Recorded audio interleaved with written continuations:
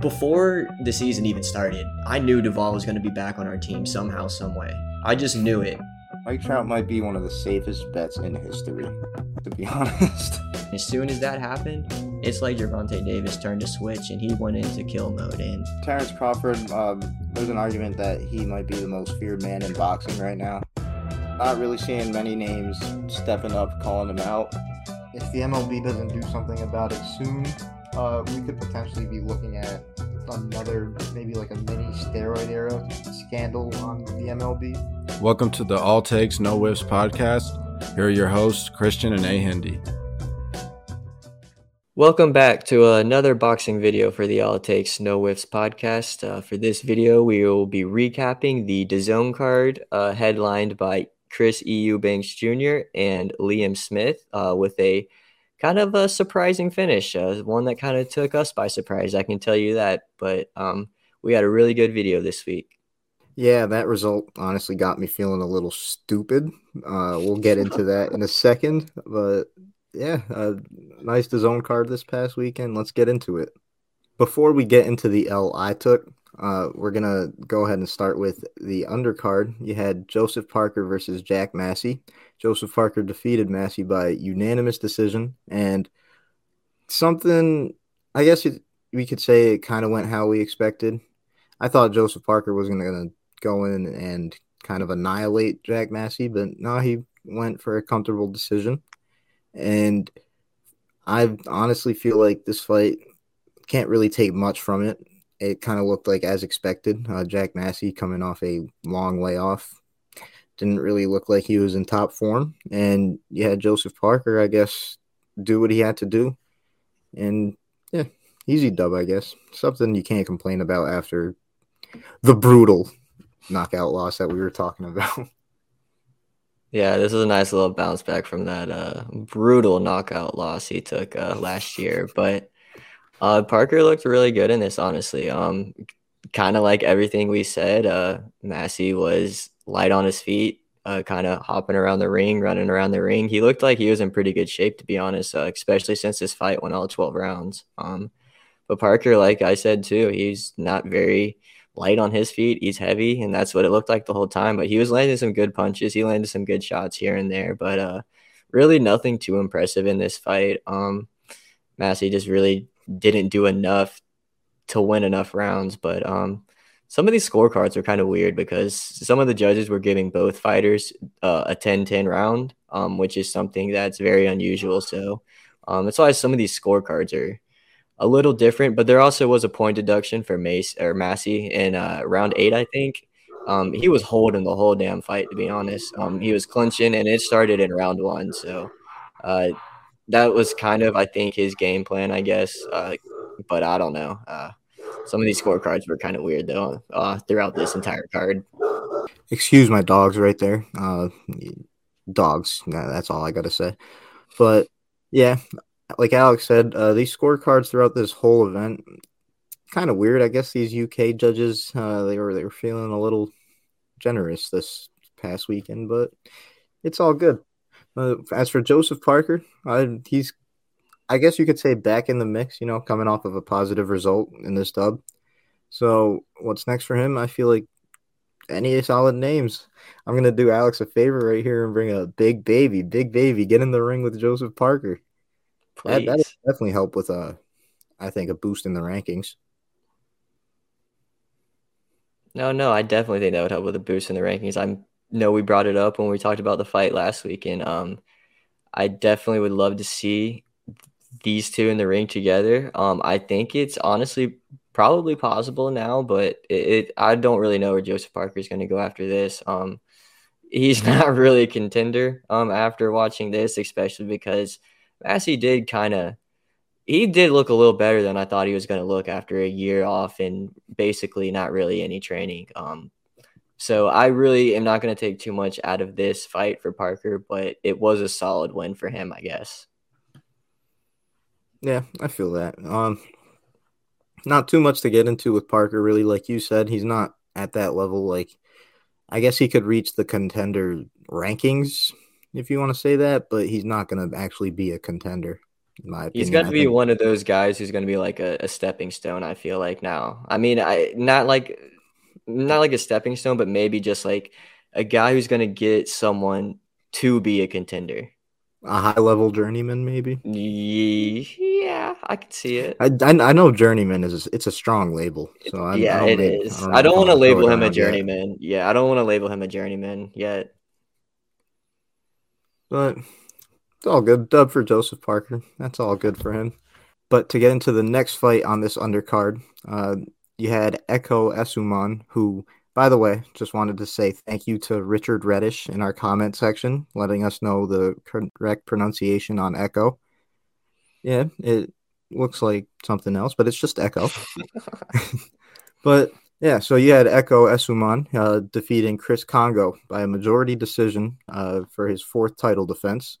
And this fight right here, probably the best fight on the undercard. It was definitely exciting, back and forth and really close, to the point that we had a couple of judges in this fight doing that 10-10 stuff.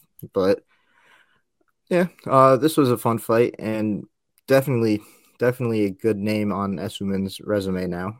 So outside of that, I don't have too much to say about it. What do you think, Alex? Yeah, this was my favorite card or fight on the entire card, honestly. Congo really brought it from the beginning. Esuman won the first round. Kind of was maybe a toss-up, but he landed a big right hand right at the bell that I think got him that round. But I mean, after that, I mean, rounds 2 through 5, maybe even 6, I think Congo won all of them in my opinion. He looked really good. He was the aggressor. Was just really good overall. And round 9, Esuman really turned it on. He got him into the corner. There was a moment where I thought that he may end the fight right there, but didn't get saved by the bell because I think there was like 30 seconds left when Congo got out of the corner. But after that round 9, it was Esuman the whole rest of the fight. But this was a really close fight. If you're really listening to what I said, it would have been 5-5 at that point. So, I mean, that's 2 rounds right there that could go either way. So, this was a really, really good fight. And I'm kind of excited to see where both of these guys go next because both of these guys look super solid, in my opinion. Possible rematch, you think? You think it's a rematch-worthy fight? I definitely think so. I do. Make it happen, honestly. Because, I mean, there's could be a couple fights on this card that could warrant for a rematch, and we'll get into one of those later. No, I feel that. That's just depending. To me, it just depends on if Esuman feels he's ready to move on to the world level. If he does, then at that point, do what you got to do. But if not, if he wants to defend his Commonwealth titles another time, I think this is the guy to go with. Run that shit back. But as for the next fight on this undercard, the last one before the main event, you had Richard Riakporhe versus Krzysztof Glowacki. And that ended up in a 4th-round TKO in Richard Riakporhe's favor. Glowacki, a former champion who has a lot of names under his resume, including Usyk and Lawrence Okolie. He came out strong in this fight, but Riakporhe kind of definitely answered relatively early and caught Glowacki with a couple of big shots early on.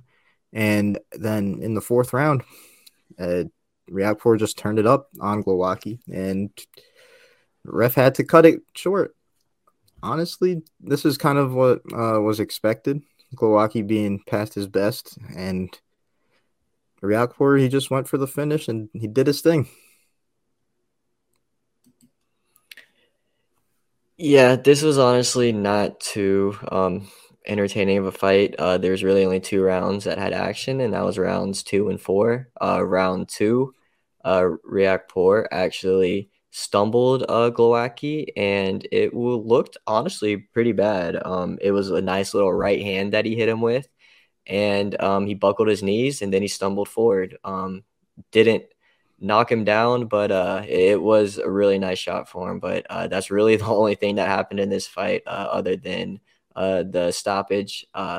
This was a really good fight for him. I want to see this guy on the world stage next, and I think that he is kind of been not calling out some people, but he may have some people in mind next. I'm not really too sure who they are yet, but I definitely want to see this guy fight some better people, because this guy, like I said last week, that he fought on the back end of his career. He's a little older, so this was kind of expected. Yeah, I feel that, but nice little showing for Riakporhe. Glowacki, I don't know what to say about him or what's next. Maybe retirement, who knows? But he might have more to offer to the sport. We'll wait and see. But for the main event, this is why I feel stupid. This result right here. We both do. It's literally the opposite. It's just the opposite of what I thought was going to happen. I thought Chris Eubank Jr. was going to come in and style on Liam Smith for a nice, cool decision. Thought he was going to have some Roy Jones-esque movements in his boxing game because, that's who trains him. That's who I betted on, basically. But, no. Liam Smith came through with the power, and he put Chris Eubank Jr. out in the 4th round. Was not expecting that. Early. Complete opposite. I was thinking it was going to go all 12. Nice little decision for the other guy, but no. Liam Smith decided to freaking add a new portion to Chris Eubank Jr.'s face. Like he just had a whole new mass of. Yeah, no, he messed him up. That's all it really came down to.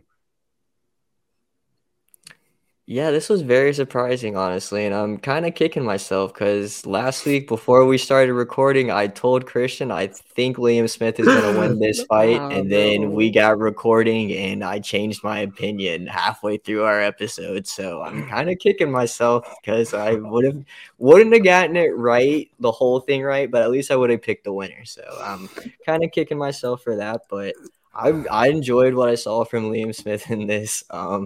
He looked really sharp in the first round. He was a little more active than Eubanks. I think Eubank was just trying to set something up. It's what it kind of looked like to me.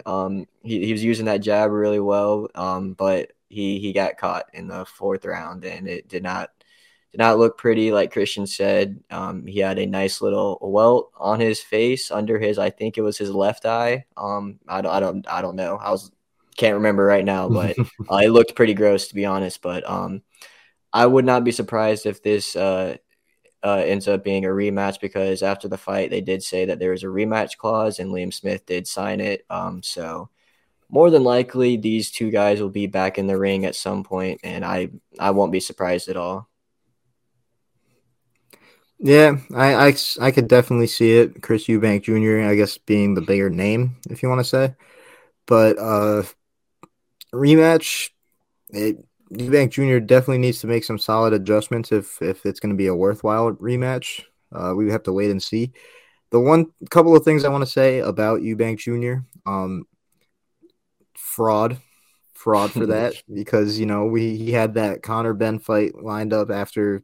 Oh, he doesn't want to fight Conor Benn now. No, he'll lose with the juice in his Conor veins. Benn, he got more power than Liam Smith even before the juice. Yeah, and so he doesn't want that, but that's still like a fight to be made in the UK for sure. Like that's a fight I feel like people are calling for. So that's definitely delayed. If Chris Eubank Jr. wants that fight, he's got to settle this between Liam Smith, in my opinion. And even then, this rematch with Liam Smith after getting bodied like that, I don't know if that's ideal. Well, it's what he has to do for sure, but he needs to come through with something, because you can't follow that performance up and not make up for it, because that was bad. No, yeah, and the one thing I did like at the end of this is they kind of, I would say, made up, because I know at the tail end of the week before the fight, they kind of went at each other personally in their personal lives. I know Liam Smith used I think it was a gay slur towards Eubanks, which was just uncalled for, and then Eubanks said something about Liam Smith's family, which was not called for either. So glad those two made up afterwards. It looked like they really didn't mean anything to it, and it did look like that Eubank wanted a rematch after the fight. So that is look like it's going to happen. But everything that Christian said is definitely likely. I don't know if he wants to fight him again, because it could be just the same result or even worse. Yeah. But we'll wait and see. I guess I'm going to have to double down on my bet that Roy Jones is going to help with these adjustments. And we're going to come back next fight to a Chris Eubank decision. I'm kidding after that. But exciting card from the zone overall. These judges, please keep that 10-10 stuff to a minimum. And yeah, this next weekend of boxing, we're looking forward to that. So stay tuned for that video. And that does it for another boxing video for the All It Takes No Whiffs podcast. Another great video recapping a pretty good DAZN card from last weekend. Definitely an unexpected result for the main event. I wish I would have kept my original opinion on it, but it definitely changed throughout the video. But this was a really good card, and let us know what y'all thought about the card. Let us know if you thought Liam Smith was going to win, and if you want to see a rematch between Liam Smith and Eubanks. But also, if you want, make sure you like, make sure you subscribe, and also make sure you turn on notifications to know when we post new content. And if you want to let me know how bad of an L I took with my prediction, and Alex as well, you can also let us know at any of our social media pages. You can find us on Instagram, Twitter, or Facebook, all at ATNW Podcast. And if you want, you could find my personal Instagram and Twitter at Christian_S52. And if you want, you can find mine at AND2215. Maybe my predictions are going to hit for this weekend. I hope so, because this is a big fight coming up. Looking forward to that. But until then, peace. Peace.